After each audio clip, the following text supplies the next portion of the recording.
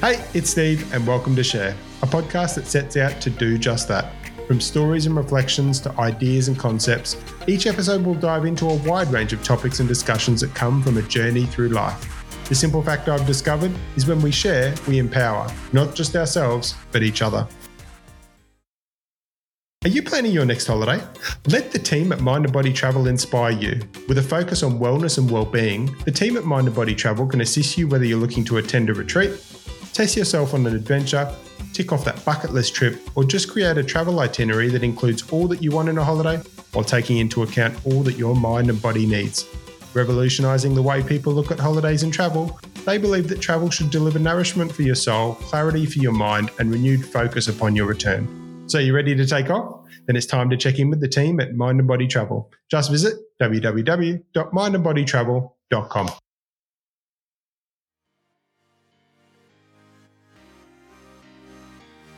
So that one question, right, like why is it when we actively engage in nature do we feel healthier and happier, sort of started to lead me down a wellness path. Not that I knew it was at that stage, right? It was just, I was just inquisitive about the science behind what nature can do to improve our well-being or mental health for me at that stage.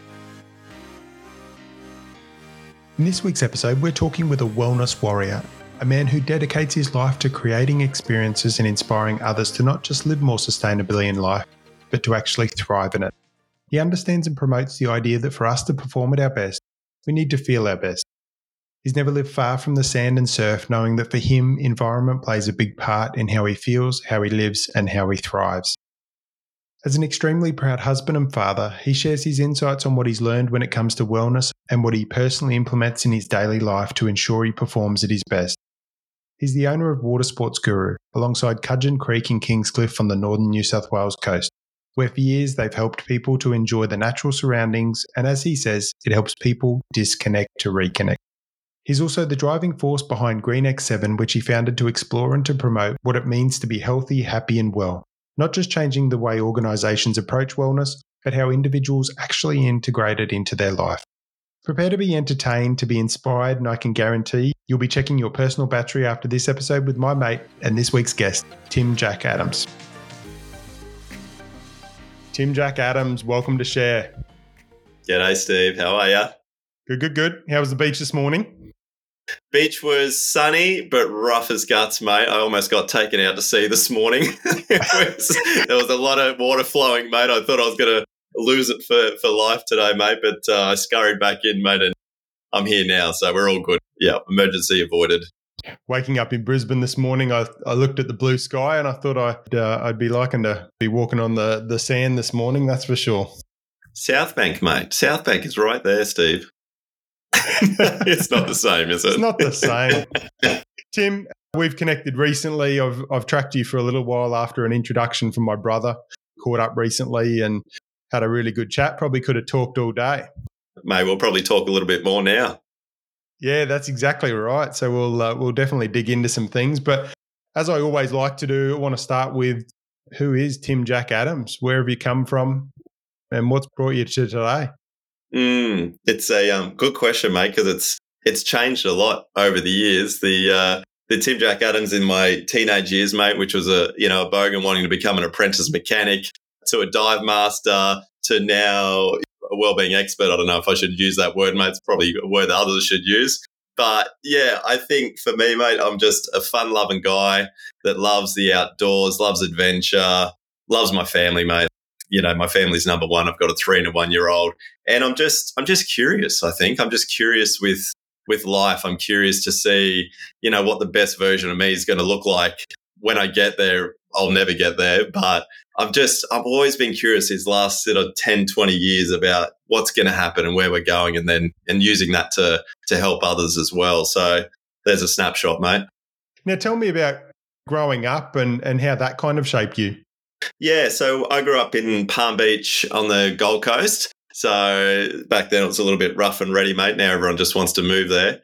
But we had, I had 3 different dads. So, 1 to 5, 5 to 12, and 13 to now. And, that's obviously always going to shape a young fellow. I ended up sort of living with 5 brothers in the end there for my formative teenage years. And it was an interesting household, when you've got 6 boys living in a 3-bedroom shack on the beach and you've got all your mates around every afternoon. It's to be honest, mate, on one side of it, it's an amazing playground and experience.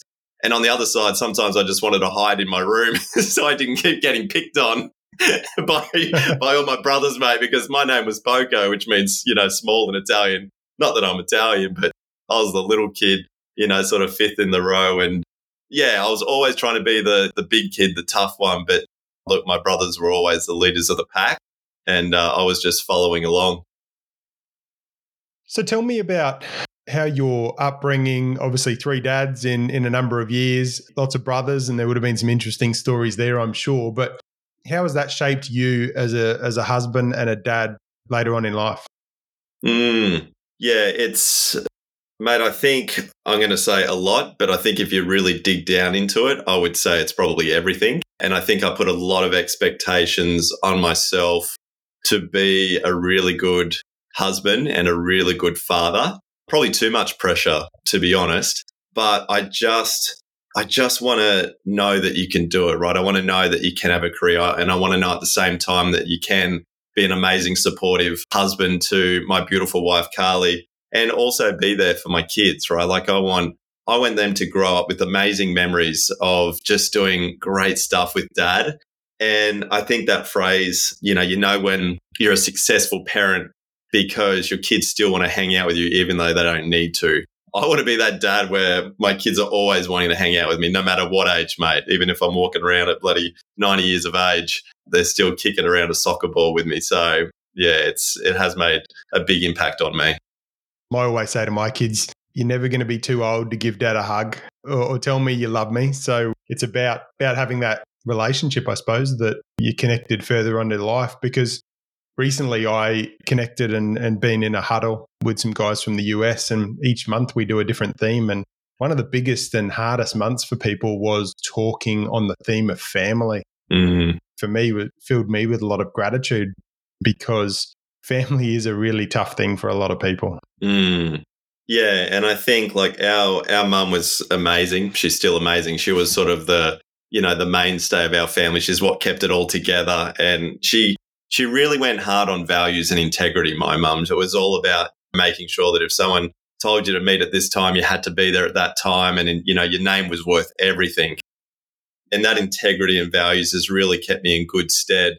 And the thing is, you can only do the best that you can do, right? Like and you don't know this. Like as a kid, I thought my upbringing was completely normal. And to be honest, it probably is completely normal. God, we don't even have a normal, right? Like someone's probably like 3 dads. Man, I got 5. Like, geez, pal, there's about 20 of us kicking around in these certain parts. But I just think for me, it was being a youngster in my family and being the smallest. I was always trying to probably overachieve in trying to be macho, and trying to really put that mask on about being rough and tough and being able to keep up with the older boys. And I think what that does is it suppresses a lot of the other emotions, not crying because you don't want to be seen as weak. And I know, man, I probably had that mask on for a good 15 years before I even let anybody in and get them to understand that I had a heart. I actually didn't even know I had one until probably 12 years ago where I started to crack that one open. But my experience is probably so common to so many others. And I think there is no common when we start listening to other people's stories. Yeah. So growing up, I'm guessing in your teenage years towards the end of school, you didn't have on your vision board that you were going to be a wellness expert. Mate, I thought wellness was going to a day spa and getting your nails done, Steve. I didn't even know what the hell that word was. Talking about nails, mate, I thought I was going to have greasy nails because all I wanted to be was an apprentice mechanic. My best mate, Mitch, he quit school in year 10, went and worked for the Pines Tire and Auto Kmart Mechanics, and that's all I wanted to do, mate. We were really up there with the Bogans, mate, working on our Holden Commodores and watching the races and doing burnouts. And I was like, man, if only I could be an apprentice mechanic, my life would be made. Went to the guidance counsellor. He said I wasn't smart enough, and that just crushed my dreams, mate. And also my attendance for even going to school after that. I became a real skeg, surf and skate. I became a trolley pusher. And that was pretty much me for the next, 4 or 5 years, mate, was pushing trolleys, being a real skeg, which is a surfer and skater for those that aren't coastal peeps. And yeah, up until the age of 19, mate, I thought that was my life ahead of me. So no, wellness, didn't know what that was. So what changed? Tony Robbins. No. Now there's a common piece. So I vividly remember this. I was living downstairs underneath my uncle's joint in Tugun, and it was this sort of like basement dungeon area. And he had cassette tape box of Anthony Robbins hidden away in some storage area. And cassette tapes, mate, had the Sony Walkman, threw one in, had no idea who Tony Robbins was. And I remember so vividly him saying, just because where you are is now, it doesn't mean that's where you have to be. And that completely changed my mindset. Up until that stage, sort of thought of myself as pretty low-hanging fruit in terms of what I could achieve in my life. And just listening to those words of just because it's where you are now, it doesn't mean you're where you have to be. I think it started to light a fire in my belly, and I ended up buying the whole cassette tapes of Tony Robbins. I was going to, mate, this is the split or the sliding doors in my life right here, Steve. I had the choice of buying brand new mag wheels for my Holden VL Commodore, right? 18 inches, or buying the Tony Robbins cassette tape, right?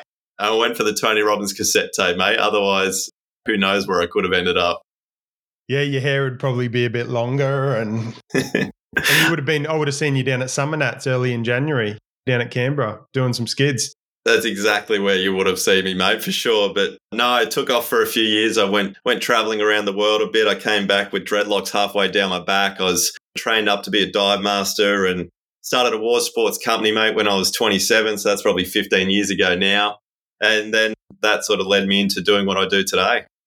So tell me about your diving, and then obviously you got this opportunity to buy into a water sports company and take that over. So tell me how that came about. Yeah, so I was working for Kira Dive. So I went in there as a 21-year-old dreadlocked hippie. I love the water, mate. It's been in my blood ever since I was born.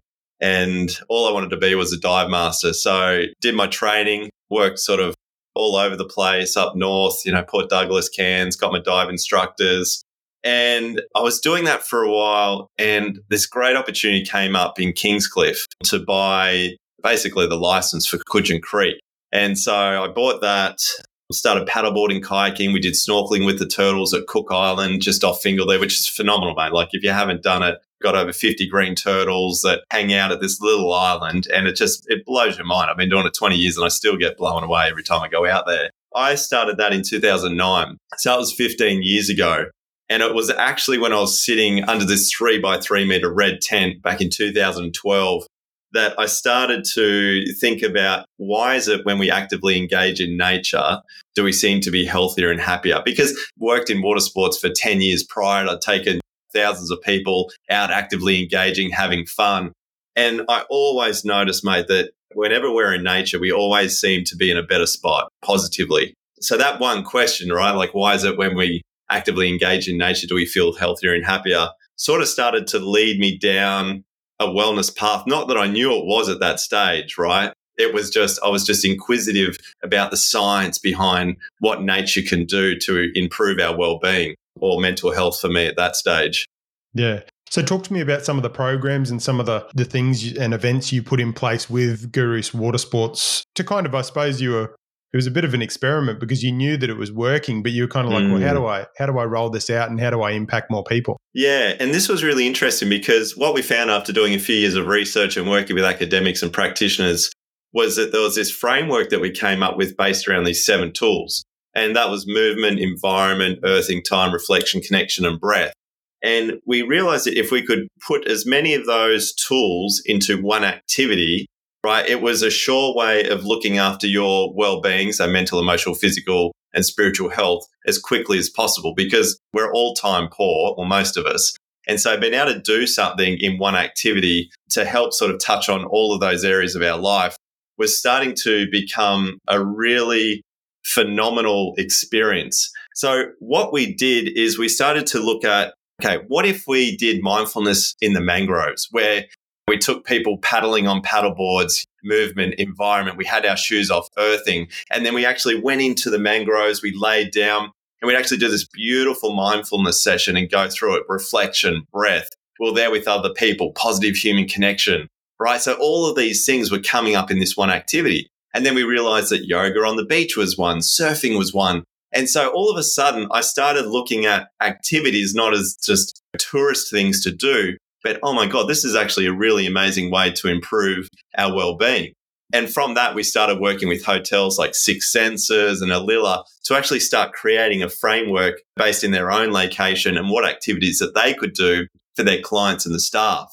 So that's how this wellness tourism got introduced into my life. It was all by mistake. Really, it was just trying to get school kids back out playing outdoors because we were finding that the schools were sort of bringing them back indoors. They were trying to really focus on the academics of the students, but all the science and research that said, if you go and do green exercise, you're actually going to be 30% more productive when you go do an exam or a test. So it's amazing what we can do when we get people out actively engaging in nature in that sense. Yeah, it's interesting. I went and saw a TEDx speaker and she was talking about how the education system has to move more to experiential, right? Because kids are engaging more, especially in these newer generations, right? They don't want to just be lectured to. They don't want to be just taught.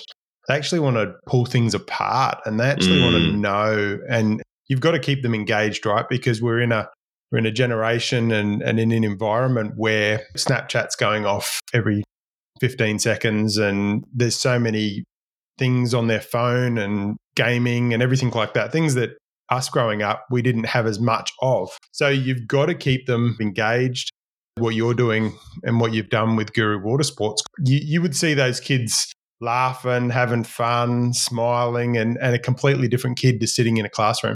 Well, it allows you to disconnect, right? Because we're just constantly connected. They wake up with a TV in the morning. You know, they've got phones now at the age of 10, so they're already connected to social media. So you've just got all these messages bombarding them constantly about outside expectations and all these triggers on the dopamine.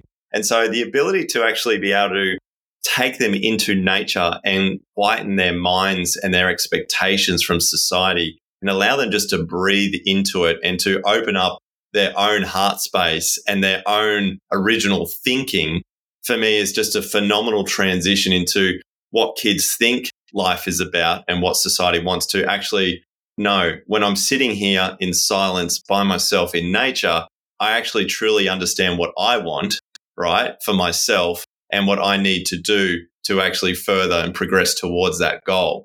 And even just an hour of solitude in nature, you know, without any distractions, sometimes it can be very uncomfortable for people, but other times it can just be this phenomenal moment where they go, aha, right, that's who I am. Now I know what I need to do and let's move forward into it.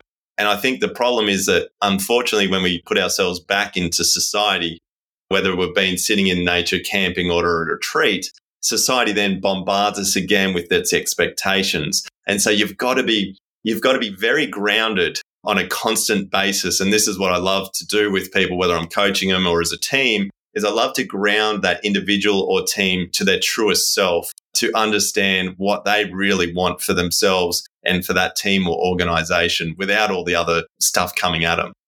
Now, you founded a company, Green X7. Now, You were mentioning the 7 things, and I'm guessing that's where the 7 came from in Green X7.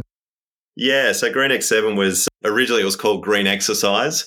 And then I thought, God, that's a boring name, isn't it? So then we went with Green X7 because Green X was already taken. So Green X7 is literally just the 7 tools of green exercise. Those tools are fantastic, and we were rolling out those workshops all over the world, and I was doing keynotes. But what we found was that number one, people didn't actually understand what well-being was, right? Like I could tell them to reconnect to themselves and others through nature, but they're still like, well, what's well-being? And typically, how do we talk about it? Or even how do we measure it? Because when we started working with organizations like the Australian Defence Force and big corporations, the first thing is, this is great, Timmy, but how do we actually measure that this program is working?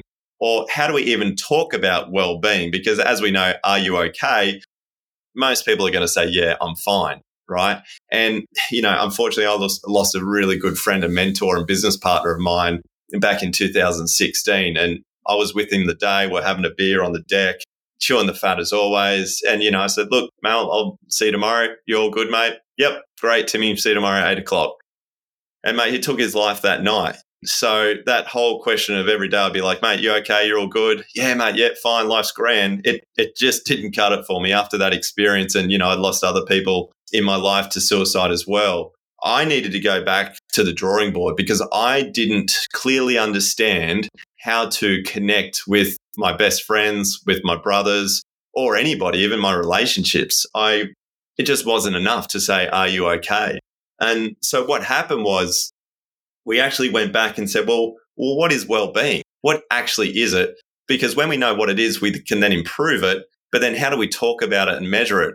And so this is when we created this concept of how's your battery, right? And looking at these 8 areas of our life that actually make up our well-being, our health, our happiness and longevity, and then being able to measure it within 60 seconds and then basically go, Steve, how's your battery, mate? And you can tell me, well, Timmy, it's actually this. So I know exactly how you're going and if I need to worry about you or if I go, great, mate, you're killing it. Go help someone else. Yep. So talk to me about the app, how you use that. Yeah, so basically before the app, we created a card game called Play for Your Life. And I still love this card game. This is it. I've always got a pack on me. The way it would work is we'd put these 8 cards out in front of you, just say to you, mate, choose one of these cards that you're feeling good with. And you would say, right, Timmy, well, this is it. And I'd say, great. And we'd explain it. And then I'd say, choose a card you want to improve with. And all we were doing is just creating the time and space for someone to think about them. Because Eckhart Tolle said awareness is the greatest agent for change. And I've got to agree with him because the moment that you stop and pause and reflect and become aware on how you're going, then you can actually look at what we need to do to improve it.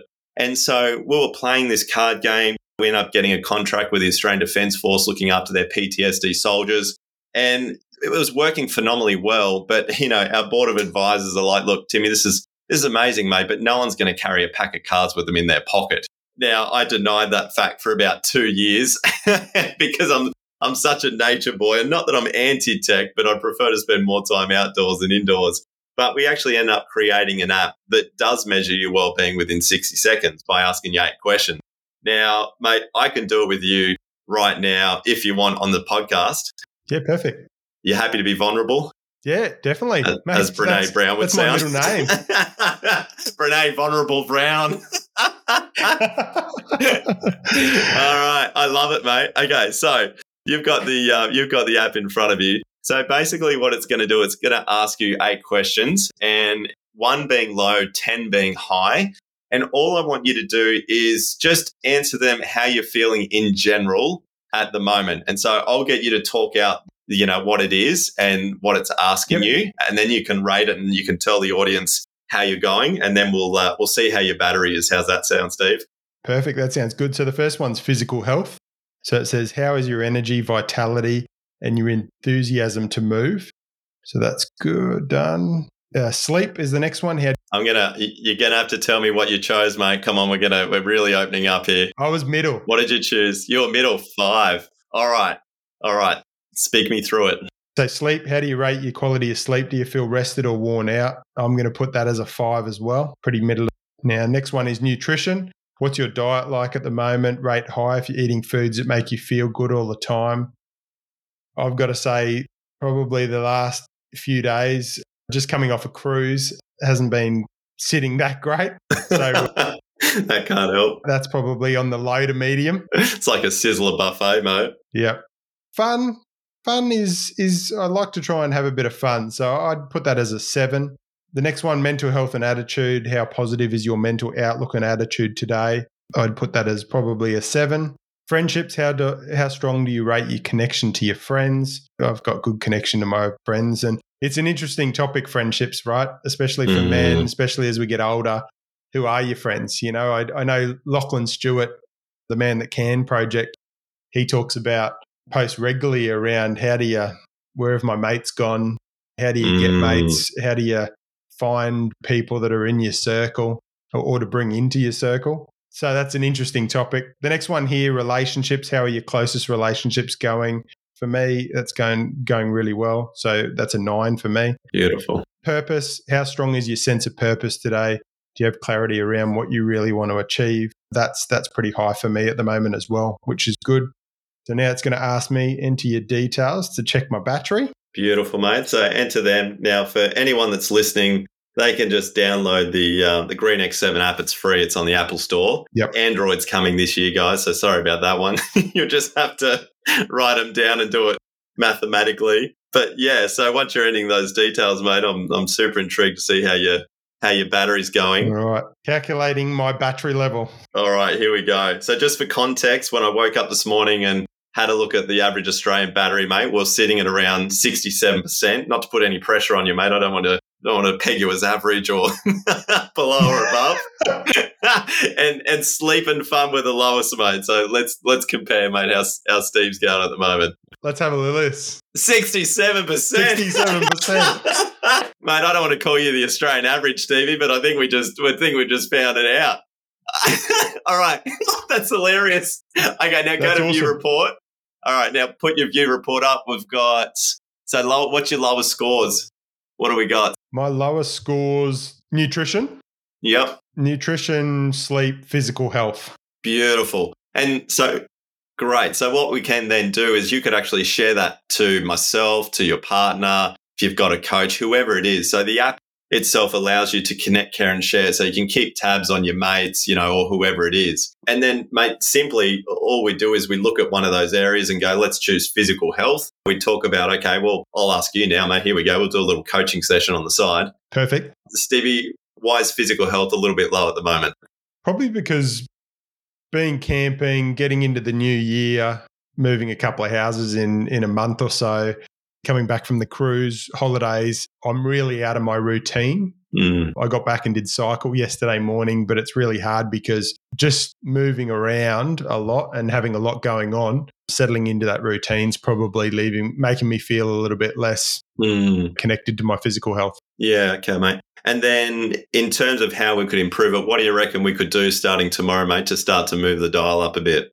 Probably just put a bit more of a plan in regards to what does tomorrow morning look like, and kind of build some of the things that are really helping me from a physical perspective to make me feel a bit better. Beautiful, mate. So we're going to dig a little bit deeper to create this habit. So we're going to choose an activity that you're going to do. So let's pick something you're going to do. What are we going to do tomorrow? Yeah, so I do my wellness and well-being, and I've done that the last couple of days. So cold plunge, dry sauna, infrared sauna, warm spa.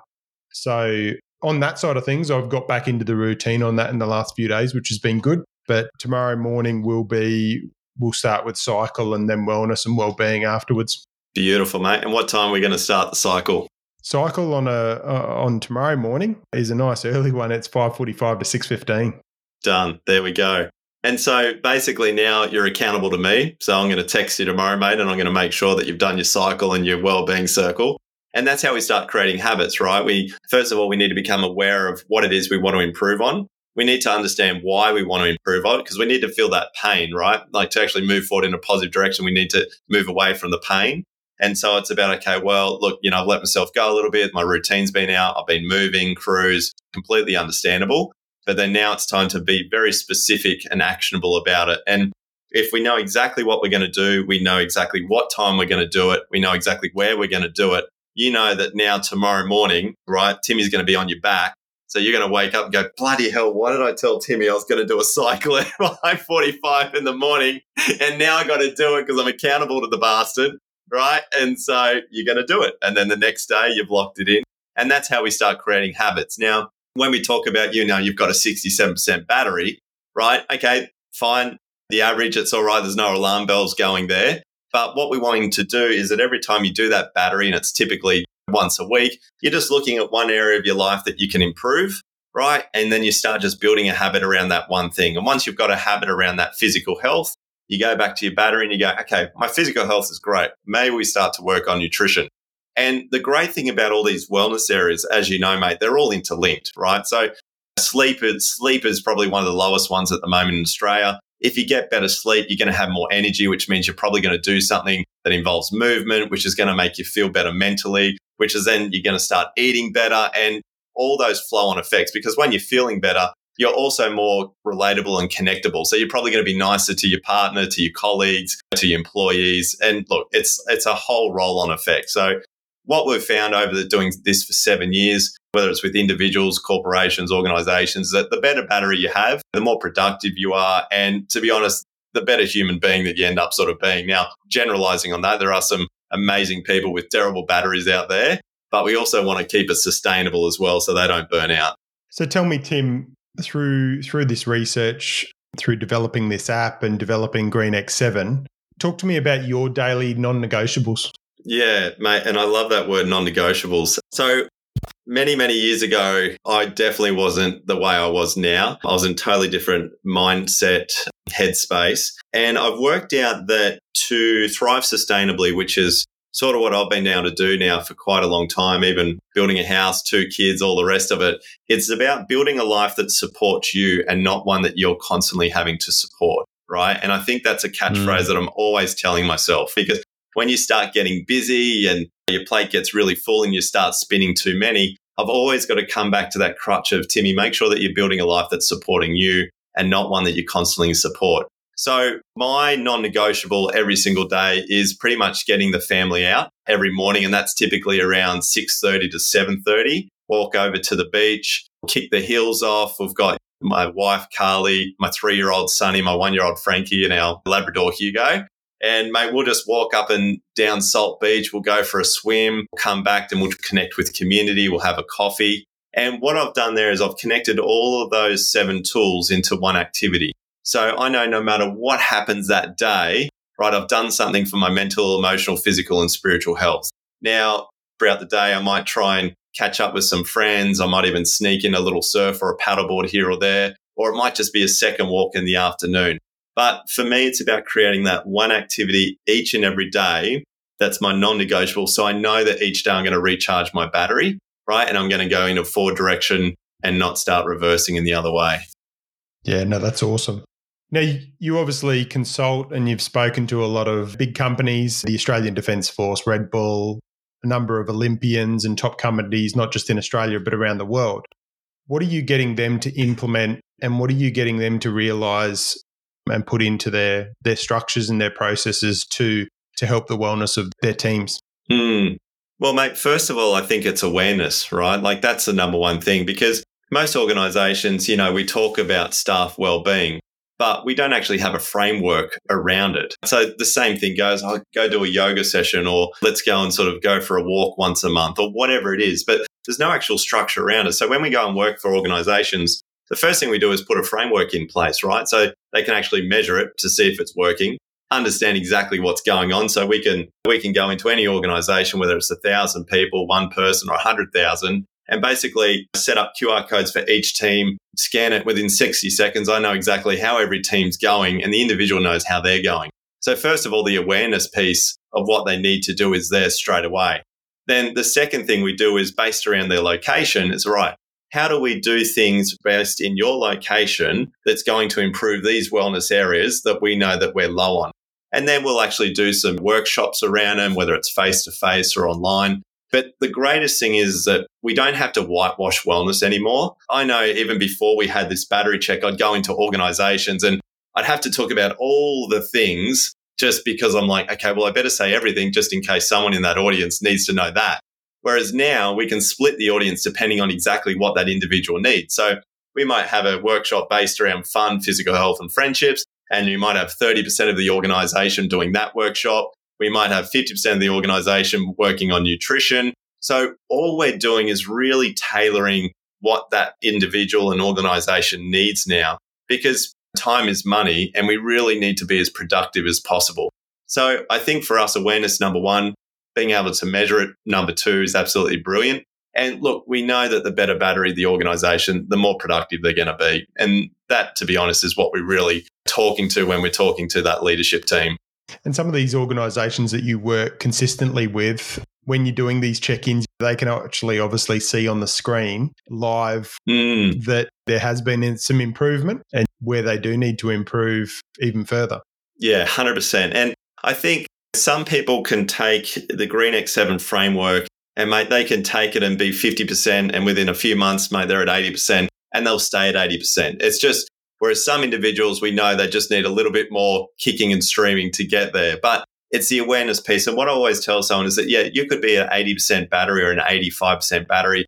But you know what? You might get injured. You might break a leg. You might have a breakup. There's so many different things in your life that can happen that can take you down from an 80% battery and you could be at 40% within a month.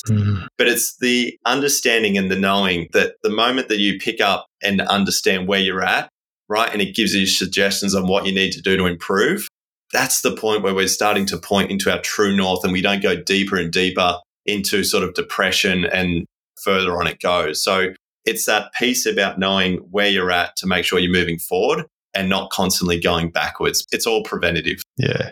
Tim, talk to me about prevention before prescription. Yeah, mate, that's a deep one for me. I think, mate, when we've had certain things in our life happen to us, when we've seen really good friends take their own lives, when I've had brothers in and out of rehabs, mate, I've seen it all growing up. And I think it becomes abundantly clear that it is a lot easier preventing something from going too far than to actually constantly prescribe when you're there. Whether that's recreational drugs, whether that's prescribed drugs. Look, mate, they're as bad as each other, to be honest, from what I've seen, from where I've been standing my whole life. And I think, mate, if I can keep someone in a positive direction instead of going the other way, first of all, mate, I know that they're not going to take their life. It was really hard because I was talking to a guy that I'd known really, really well about 5 years ago. And then he dropped off the face of the planet, mate, and I hadn't heard from him since. And I just got this random call from him last week and I was chatting to him. I said, mate, and I won't say his name, of course, but I said, mate, how have you been? We were talking every day and then you just disappeared off the face of the planet. And he said, mate, shit just got really bad. He said, my kids just went in a direction that I never thought they would. Our life just got turned upside down by COVID. I lost everything. And he said, mate, 3 months ago, I was actually about to commit suicide. I said, well, okay, fuck. But what stopped you? And he said, mate, it was my 10-year-old boy walking into the room that stopped me. And I just think, mate, I remember when we our family adopted a couple of lads growing up because their parents committed suicide. And so they became part of our family. And mate, I could just think that imagine if he did, right? Imagine if that 10-year-old boy walks into that room and there's his dad hanging from the ceiling. Like that to me is, you're never coming back from there. And I watch kids grow up without their fathers that took their life, and I've been watching them grow up for 5 and 10 years and 15 years and what's effect that's had to them. And mate, to me, I never want someone to go there. Like I never want someone to have thoughts that bad that they're even contemplating taking their own life. So if I can give them a way to keep them moving forward and not backwards, mate, then I've done my job. Because, mate, I know how hard it is to watch a family lose someone. It's the fucking worst thing there is, mate. And we've got to stop that from happening. And yeah, look, we talk about well-being and all that sort of stuff because I think the mental health game, mate, for me, I sort of maybe 7 years ago, I had a choice whether I talk in mental health or I go down the well-being track. And mate, to me, every time I was talking about mental health, it just becomes so bloody depressing. It's such a serious topic. And mate, I would prefer to get people to think that, life doesn't have to be serious. Like there's not one scrap of evidence to say that life should be taken seriously. So I'd rather bring the joy and happiness to people's lives, right? And get them healed that way, looking at the light and not the dark. So it's the path that I've chosen. And all I'm trying to do, mate, is avoid people from going down that other road. Yeah. Talking about this subject through the chapters I've been through in the last kind of 5 or 6 years is pretty tough because for me, I get that heavy feeling on my chest of I've been there a few times.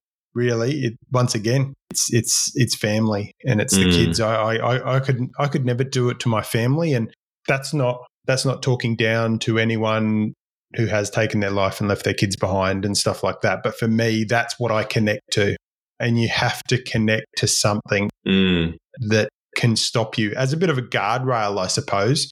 You need to connect to something, whether it's your loved ones, whether it's something that you're surfing, or whether it's something that you love doing. You have to connect because 9 people a day in Australia take their life. 75% of them are men. And for me, becoming a mental health first aider and also now an instructor, for me, and we were talking about this, Tim, how do we integrate that mental health into wellness as well. And I think it's got beautiful alignment there because mental health can be quite dark and it can be a bit, when I was in my mental health first aid course, there was a lady, I was sitting next to a lady and she'd lost her husband months earlier. He'd taken his life. So when we were going through the suicide section of the course, she had to walk out. It was really tough. And I've known people that have taken their life and then having most people in their life do get to go through challenges in their life where they do consider it. Sometimes maybe not seriously, but they sit there and go, I just can't do this. But you hear all the stories, Tim, of all the people that have survived jumping off bridges or trying to take their own life. And the interesting thing is that most of them, if not all of them, tell a story of, I'm so glad that I lived. Mm. And this, it's not uncommon, right? And this is the problem. And our healthcare system is not designed for preventative healthcare. And this is, to be honest, mate, something I've been working on for the past 10 years is how do we create a more preventative healthcare system? And, we shop with doctors and psychiatrists and God knows how many other people we've been working with to try and create something like this. But the system is not only broken, but it's almost like it doesn't want to fix itself. And so how do we, instead of relying on a system that's not working, how do we take responsibility for ourselves, right? How do we look after not only ourselves, but our inner circle? And I think that in society, we're focused so much on the people that we don't have direct contact with. If you look at a sphere of influence, we spend hardly any time at all looking after ourselves. Then we spend minimal time really focusing on our family and friends. Then we probably spend more time with acquaintances and colleagues. And then, mate, the most amount of time that we're spending, which is around 46 hours a week, right, in our downtime, is actually on strangers. So we're putting 46 hours of our week being spectators with social media and TV. And I'm thinking, God, could you imagine if we actually flip that on its head and we spent 46 hours on ourselves and our family and our friends and making sure that we're creating positive human connections? Because that's down to 3 hours a week creating positive human connections. And we know from all the research that it's warmth of relationships that gives us life's greatest satisfaction. Yes, we need to have physical health and nutrition and all of these other things, but it actually comes down to positive human connection. Now, loneliness is the fastest growing epidemic in Australia. Crazy to think because we're so connected with technology, but that's actually what's stealing our connection in the first place. And so I think if we can just focus, number one, on being aware to ourselves and really just blocking out those external expectations. Like the number one regret of the dying is I wish I lived a life true to myself and not the one others expected of me. Yet we're continually doing it because we're not actually just stopping the noise and reflecting on who we are and what we want to be. And then putting that time into creating beautiful relationships with our family, with our kids, with our friends. These are the things we should be doing. This is preventative stuff. If we just do the simple things each and every day of what we should have been doing, reconnecting to ourselves and others through nature, then we don't have to go down the prescription model. And that prescription model, mate, it's a road to darkness. And unfortunately, this is where we're going in Australia. And we're not taking the time to understand that there's actually a better route. Now, I'm not saying we don't need medicine because we do need Western medicine, mate. I would have died 3 times on the table if it wasn't for Western medicine. But I can tell you, mate, with so many of the people that I coach, a lot of it is really just simple preventative measures to put in place so they actually can just start moving the dial in the right direction. Yeah. We live in a system, for me, going through insurance and health stuff over the recent years. Insurance companies want you to come back basically and go to the doctor and say that you're on medication. And for me, early on, it was very much about, okay, I'm going to do more yoga. I'm going to bring in a lot more of these wellness, see a chiropractor, emotional neurotechnique, all these things, naturopath. But they kind of just wanted to see that you were on a pill that was an antidepressant or something that was helping you. And the system is broken because if the system wasn't broken, they wouldn't make as much money. Now, I say that sometimes and people go, oh, it's a bit of a conspiracy theory. It's not a conspiracy theory. It is fact. If the government focused all their processes and all their schemes and funding into in Australia, making everyone healthier, focusing on their wellness, people would live longer. And there's a lot of elements of that puts pressure on the dollar. Mm-hmm. And this is why I've always said I don't think there'll ever be a cure for cancer. I just don't think there will be, because it makes them too much money. Yeah. And I know that's sad to say, and there'll probably be people listening to this going, "Oh, that's a bit," but that's my thought. There's a lot of money in pharmaceuticals, in sickness, and there's probably not as much money in health. Yeah, and this, I think, where sometimes you've got to take responsibility for self, right? And as much as that we try and numb our pain through other things, I think it's the simple fact of understanding that, you know what, this is my life. I do need to take care of it. And the uncomfortable truth is I've actually got to do something about it. I can't just keep going on that same Ferris wheel that I've always been on. Because look, mate, it's easy going and getting drunk. It's easy taking a drug. These are all easier things. But are they easier in the long run? Hell no. And sometimes that short-term pain for long-term gain, like, mate, I quit drinking 10 years ago. Fucking hard to begin with, mate. No doubt about it. Because it was such a crux for me. But now, mate, I feel better than ever, right? I don't wake up with a hangover, which allows me to do the things that I love. And for crying out loud, mate, imagine waking up with a hangover with a 3 and a 1-year-old. Like, mate, that's the worst thing I could possibly think of. What the hell? But then again, it drives you into insanity. So it's a Ferris wheel. But we do have to take action. And look, we have all the tools and the knowledge out there for someone to know exactly what they need. But you know what I've found, Steve, over doing these workshops now for almost 8 years all over the world? We're all the same in terms of culture, psychographic, demographic. There's certain things that we need. And one is we need to have a purpose.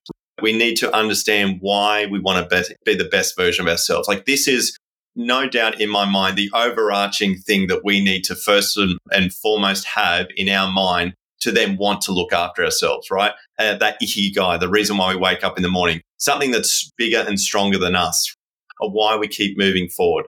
And then the other thing we need is self-worth, self-love, to actually then want to look after ourselves. And the only way we get that is by creating value, meaning, and belonging in our lives. We need to give people value and we need to receive it. We need to have a meaning in our lives, and we also need to feel like we belong.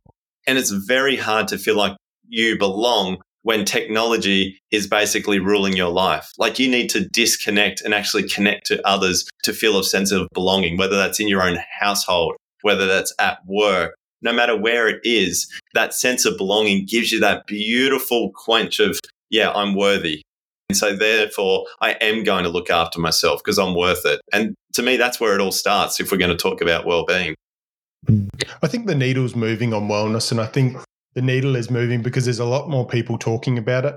As you said, wellness was going to get your nails done in a day spa 20, 30 years ago. But as you know, my brother runs Mind and Body Travel, and his whole thing is asking people, what is the travel that you want versus the travel that you actually need? And it may be having some of what you want, but also building in some of those things that you actually need as well, to rather come back. And I'm sure, you know, going into a new school year as we are, people would be coming back from 4, 6, 8 weeks holiday or 3 weeks holiday or whatever it is, screaming into where's the uniforms, ironing the uniforms, getting everything back up and running. And they're going into the year, and where's their battery, Tim? Their battery would be low. Yeah, 100%. And they're not setting up that life to support them. And it's funny when you're talking about education, because we deal a lot with schools, and teachers' batteries they're a classic, mate, because after their holidays at the start of the term, they're sitting up here at around sort of 75%, pretty decent battery. By the end of the term, mate, they're going down to around that 50, 55%. Then they get a couple of weeks off, and then they rise up again to around 68%. Then they go back down, mate. And by the end of the year, mate, their batteries are shot. Like, we're sub 50, right? And I just think if only you put the tools and the practices in place just to be able to create a life that supports you, right? To thrive sustainably, you'd be at a constant, right? You'd actually have the energy and the vitality you need to do the things that you really want to do and be that best version of yourself. But our system doesn't allow us to do that, right? Our system isn't allowing us to take time to think about it and actually help you and support you through it. Schools are a perfect example, right? Poor teachers, mate, they just get heaped and heaped with more stuff and more stuff without the actual education system going, hang on a sec. This one person's looking after 30 kids, 60 kids. I really want them to be the best version of themselves, to inspire these kids to be the best version for themselves. Mate, we don't get that. We get teachers that are completely exhausted and over it, that hate teaching. And mate, this is an absolute classic. Oh my God. So I was doing a keynote last year and there was probably 200 teachers in the audience. And just as a joke, I said, who still loves their job, right? And one girl put her hand up in the whole room, like one girl. And I was like, can you just tell me why? She goes, I've just started. And every teacher has just pissed himself laughing and they're just like, you just wait. You just wait. And I was like, isn't that sad that you've got 200 teachers that didn't put their hand up saying, do you still love your job? And this poor freshie just out of university's come in, with all the passion to change the system. And then unfortunately, mate, she'll get gobbled up. But it should be the exact opposite, right? We should have that girl go in and inspire to be the best version. But it's a system change, mate. And like you said, it's broken. It takes a lot more than a bit of tape to fix it. And the problem is the enthusiasm is going to get beaten out of her because everyone's just going to go, oh, just wait. This is going to happen. Wait until this happens. Wait until that happens. And she's probably just going to lend herself into a position where she's just fearing what's ahead. 100%, mate. And I think the nurses are the same. Like, I feel sorry for our nurses. Exact same thing happens, is that they're going in full of robustness and passion to look after people, mate. In a year or two, mate, they're completely beaten down and they're quitting so early now. They're almost quitting the moment that they get out of university just because the system is just beating them up and spitting them out. These are all things that we need to change, and we can change them. It's just that we need the leaders to understand that if they want a thriving workforce, then they actually need to do something at the top. They need to actually do it themselves first. Yeah. And it gets back to the system. The leaders a lot of the time will blame this, that, and everything else and look for exterior factors, but it's actually the system that needs changing when it comes to our healthcare, when it comes to our education, whatever it comes to. The system, it doesn't matter in what industry. And there's also method to their madness around how things work as well. I say around the education system, if you've got a great memory and you can take in information and you can remember, you'll do well. Because basically they'll just give you a test and an exam at the end of the term on these subjects, which tests you what they've taught you or what you've learned. And if you're a good learner and if you've got a great memory, you'll do well. But that doesn't help you in life. There's obviously a lot more focus in some schools around trade and some of those things. But tell me, what does a kid graduating year 12 actually come out into the real world knowing what to do? Do they know how to get a mortgage? Do they know how to budget? Do they know how to do all these things? They don't. No, and look after their health, certainly not. And I think, mate, this is why I love working with leaders of organizations, because they can actually create change. Working with health, working with education, mate, I've done it all. And I tell you what, it's bloody exhausting and tiring, and I'm still committed to the cause. But, mate, the moment I can get a hold of a leader of an organization that might have 100, 1,000, 10,000 people underneath him, and he's willing to create a positive change for himself, his leadership team, management, and everyone down, that's when I get excited, right? Because I know that this person or this board literally can change the lives of 1,000 people underneath them or 10,000. And that's what lights me up, right? This is why working with leaders is so important. And I think if you're a leader listening to this, I think you have to understand that you have a responsibility. You've worked very hard to put yourself into the position that you're in. You're tenacious, you're resilient, you're smart. You have all these amazing attributes, but I'm hoping that you're actually using them in a positive direction. I'm hoping that you're actually looking at the people under you and your team and going, wow, am I actually helping them be the best version of themselves? Because if you're not, you have a responsibility to do that because you're in a position of power and you really need to understand that the decisions that you make and the implementations that you do have a flow-on effect, not to just your employees, but to the employees' families as well. And mate, when we do our workshops, it's not just about how do we improve productivity in the workplace. It's actually about how do we improve our connections in our personal life. Because we know that if we can improve someone's personal life and improve connections and all of that, that's going to flow into the workforce. And I always say that your organization is only collectively as good as every individual person's battery. So if every individual person's battery equates to 65%, well, mate, that's how productive your workplace is. And so it's really, mate, if you're thinking bottom line and P&Ls, well, mate, you better get your staff looking after themselves because that's going to make a big difference to your bottom line.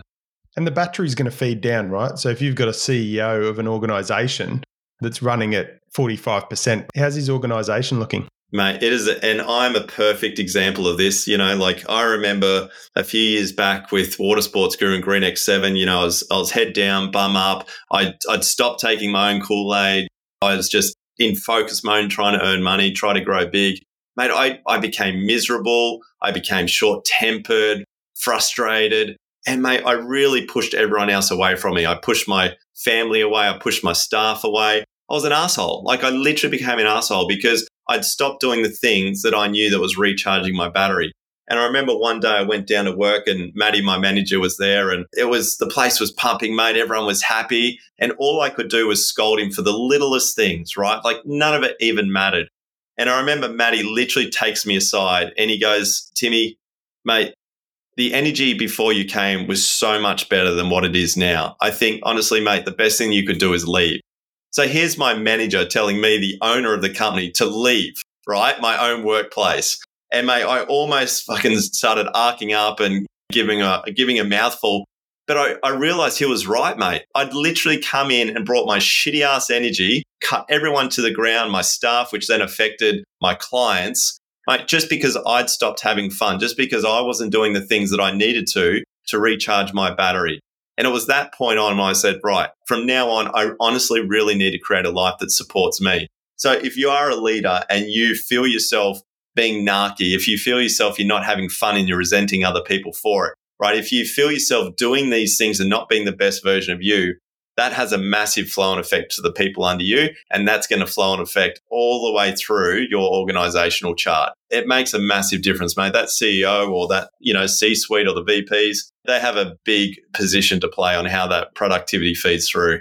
Yeah. And leaders, female, male, they all have different pressures on them as well. So men have got different pressures to females.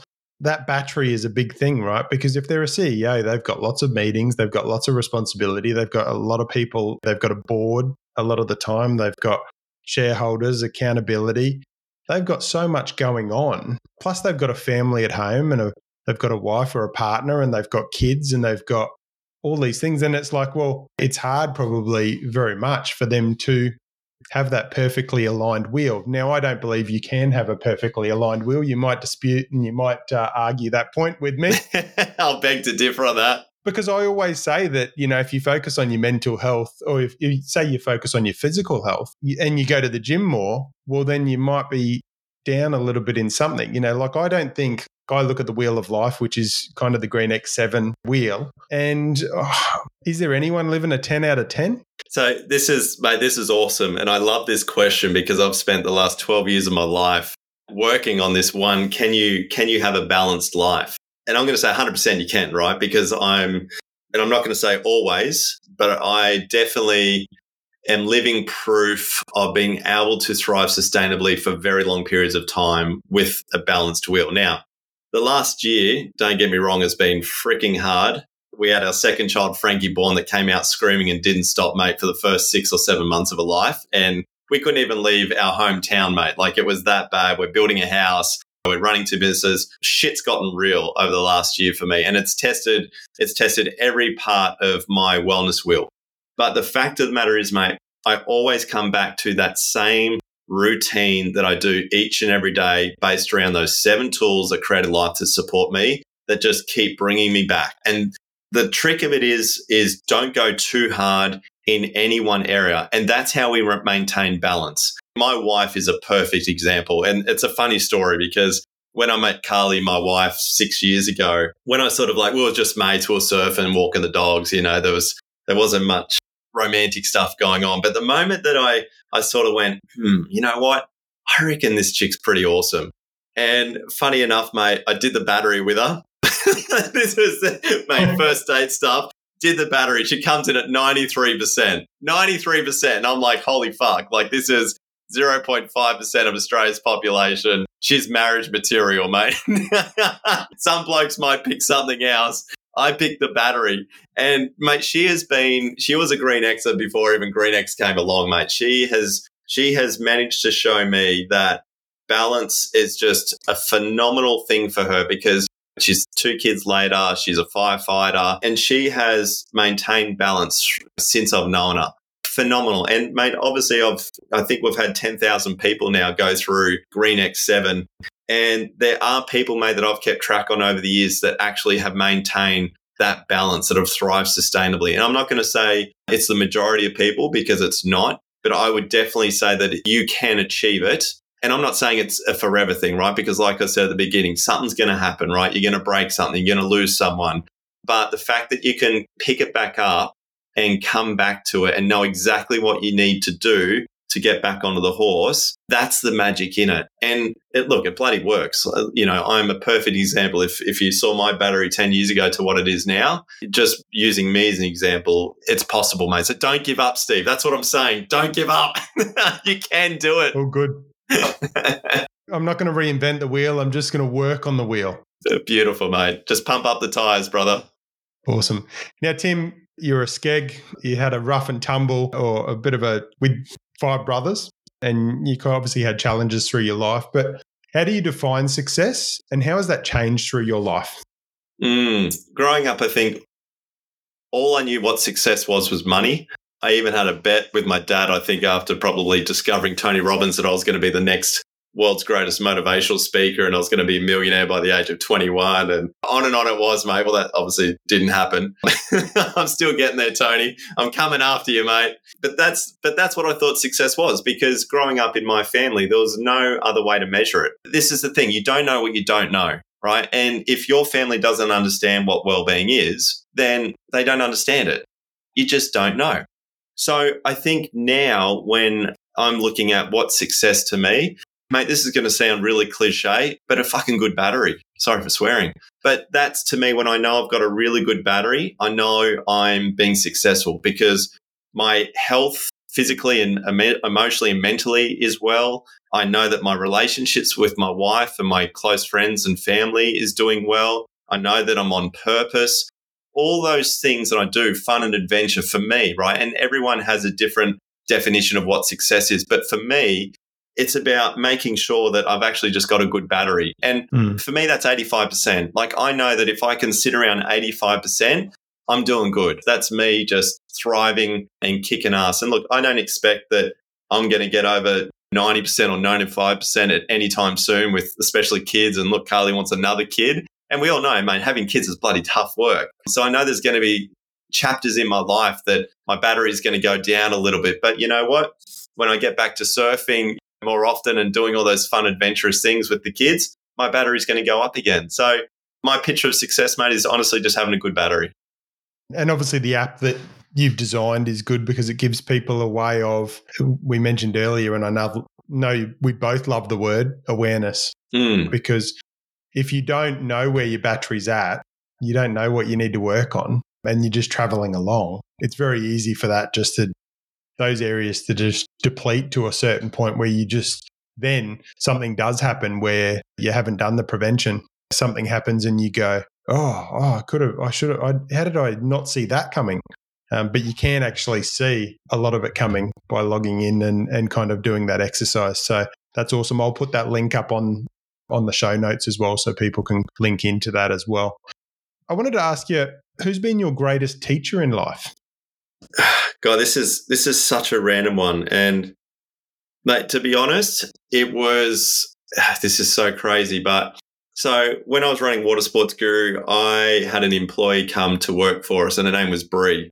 And at that stage, mate, my emotional intelligence was almost zero, right? I didn't understand what real connection was. Warmth of relationships to me just didn't exist. I was very closed off, concrete over the heart. And Bree and I ended up having this amazing relationship over 7 years where she actually opened up my heart. She found my heart and she got me to find empathy. And that's probably the right word, empathy. I didn't have empathy. And she was a bit of an earth angel for me. And so she really helped find my heart and understand emotions and how to actually connect with people. And then, to be honest, mate, my wife is just a phenomenal inspiration to me. Like I was saying, her battery, she is just such a steadfast, amazing individual that is just constantly positive. She's got all the other things that everyone else has as well, but her mindset towards life and positivity and her resilience and, mate, the fact that she can maintain a phenomenally good battery with everything that's going on and putting up with me, mate. Like, come on, honestly, like just that in itself, mate. I know we've got 2 kids, but I'm probably the 3rd kid. So putting up with 3 bloody kids, I would say, mate, yeah, since meeting her 6 years ago, and we knew each other before that, mate, she is just a phenomenal person in my life to be inspired by, because I had to find what Green X7 was and create it, whereas she's just been living it this whole time. So awesome inspiration, mate, to have someone like that living side by side with you and kicking you up by the heel straps if you need to. Now, Tim, you grab your surfboard, you head out onto the water, and you're floating around waiting to catch those waves, and you've got a young 15-year-old next to you on the board next to you, and he says, what advice have you got for life? What have I got to look forward to? Tell me, Tim, what inspire me? What advice have you got for me? What would you say? Don't stop having fun. I think as adults, mate, we think that we need to become serious because we've got responsibilities. And I think that becoming serious shuts us down to living a life that could be the best version for us. And I think when I've taken fun out of my life and adventures and the unknowing what's around the corner, opening up to new ideas, I think that is what really lights me up. And I think that's what we're not getting in today's society. We're not giving ourselves the opportunity to light ourselves up, to really fill up our cup, to make our hearts sing. And mate, I know fun is the lowest wellness area. It always has been for Australians in these last 7 years of measuring it. And I would just say, you know what, just don't stop having fun. Don't lose that curiosity of life. Just keep allowing yourself to be that child that wants to constantly live within you. And having kids, mate, has allowed me to even be a bigger dork than I already am with no excuses whatsoever. So I would just say, yeah, don't ever stop having fun and just always be kind and thoughtful to others. And, mate, those 2 things will take you a long way. Yeah, awesome. And if you were heading out into the wilderness, heading out into nature for a few days, and you wanted to take a couple of good books, what would they be? Oh, gosh, mate. I'm so terrible at remembering books. It's ridiculous. The Power of One by Bryce Courtney has had a massive impact on my life. And, mate, there's a bazillion business books that I could probably recommend that just don't come to mind, but we'll put them in the show notes when I share it with you.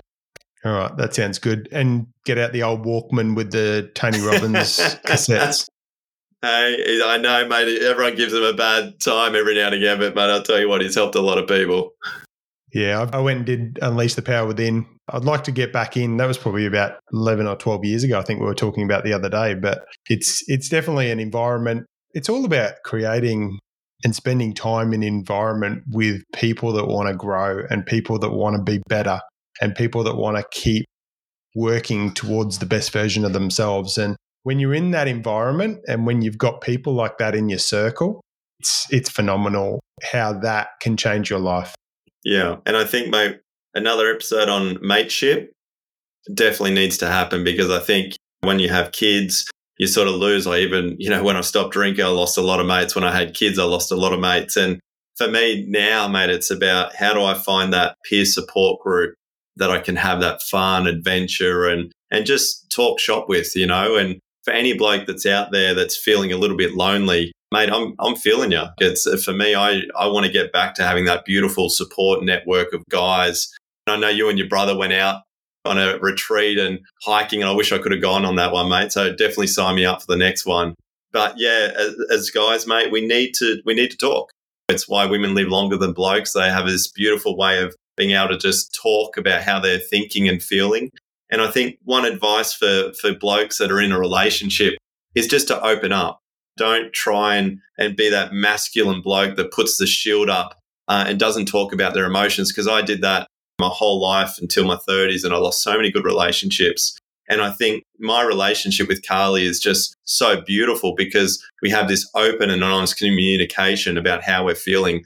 And it's about making each other feel valued, right? Like I really want to make sure that my wife's well-being is always first alongside of mine. And I think having respect, creating that value, meaning and belonging with that loved one is just so important. So if you're a bloke and find it hard to open up, honestly, use the battery, talk about it, but just share your feelings and how you're going. You know, it's like Brene said, you know, the most courageous thing you can do is be vulnerable. I believe that now. I never used to, but I actually do believe that that's the case. Yeah, well, it's a superpower, you know, and obviously with this podcast, it's when we share, we inspire not just ourselves, but each other. It's really about that advice there is knowing that you're never alone either. Reach out, connect, human connection. Yeah. The power of connection is just... It's everything. Is just amazing. So, Tim, I have loved our time together today. I loved our chat recently as well. I'm looking forward to continuing to connect. Extremely grateful for the time you've given up today. So much gold in there, so much advice, and just to get people thinking more about their wellness and also implementing a practical tool that they can check their battery each day. I'll be getting a message from you tomorrow saying how was cycling 5:45, mate. 5:45. Thanks, Steve, mate. This platform's amazing, bud. Well done. It's, I just love that you can share this. And blokes are going to listen to this podcast, mate, and it's going to move their needle. They're actually going to take the time and space to do something that's going to support them and recharge their battery and just become a better version of themselves. And that's what we're trying to do, right? Just to help others be better humans. And mate, I'll end with this because it's a great quote by Clay Christensen. He's a Harvard MBA. And he said that the measure of your life will be based on how well you helped other people be better people. And I just love that quote, how well you helped other people be better people. You're doing that, mate, with this podcast. So thank you very much for inviting me along. No, I appreciate it and look forward to connecting with you again soon. See you soon, mate. See you on the coast. Will do. See ya. Thanks for tuning into today's episode. It's been great to have you along for the ride. Remember to hit subscribe and share this episode with a friend. Maybe just one person you think could benefit from what was just shared. Also, if you haven't connected with me yet, you can find me on Instagram @TheSteveHodgson and also share __podcast. I'll catch you on the next episode.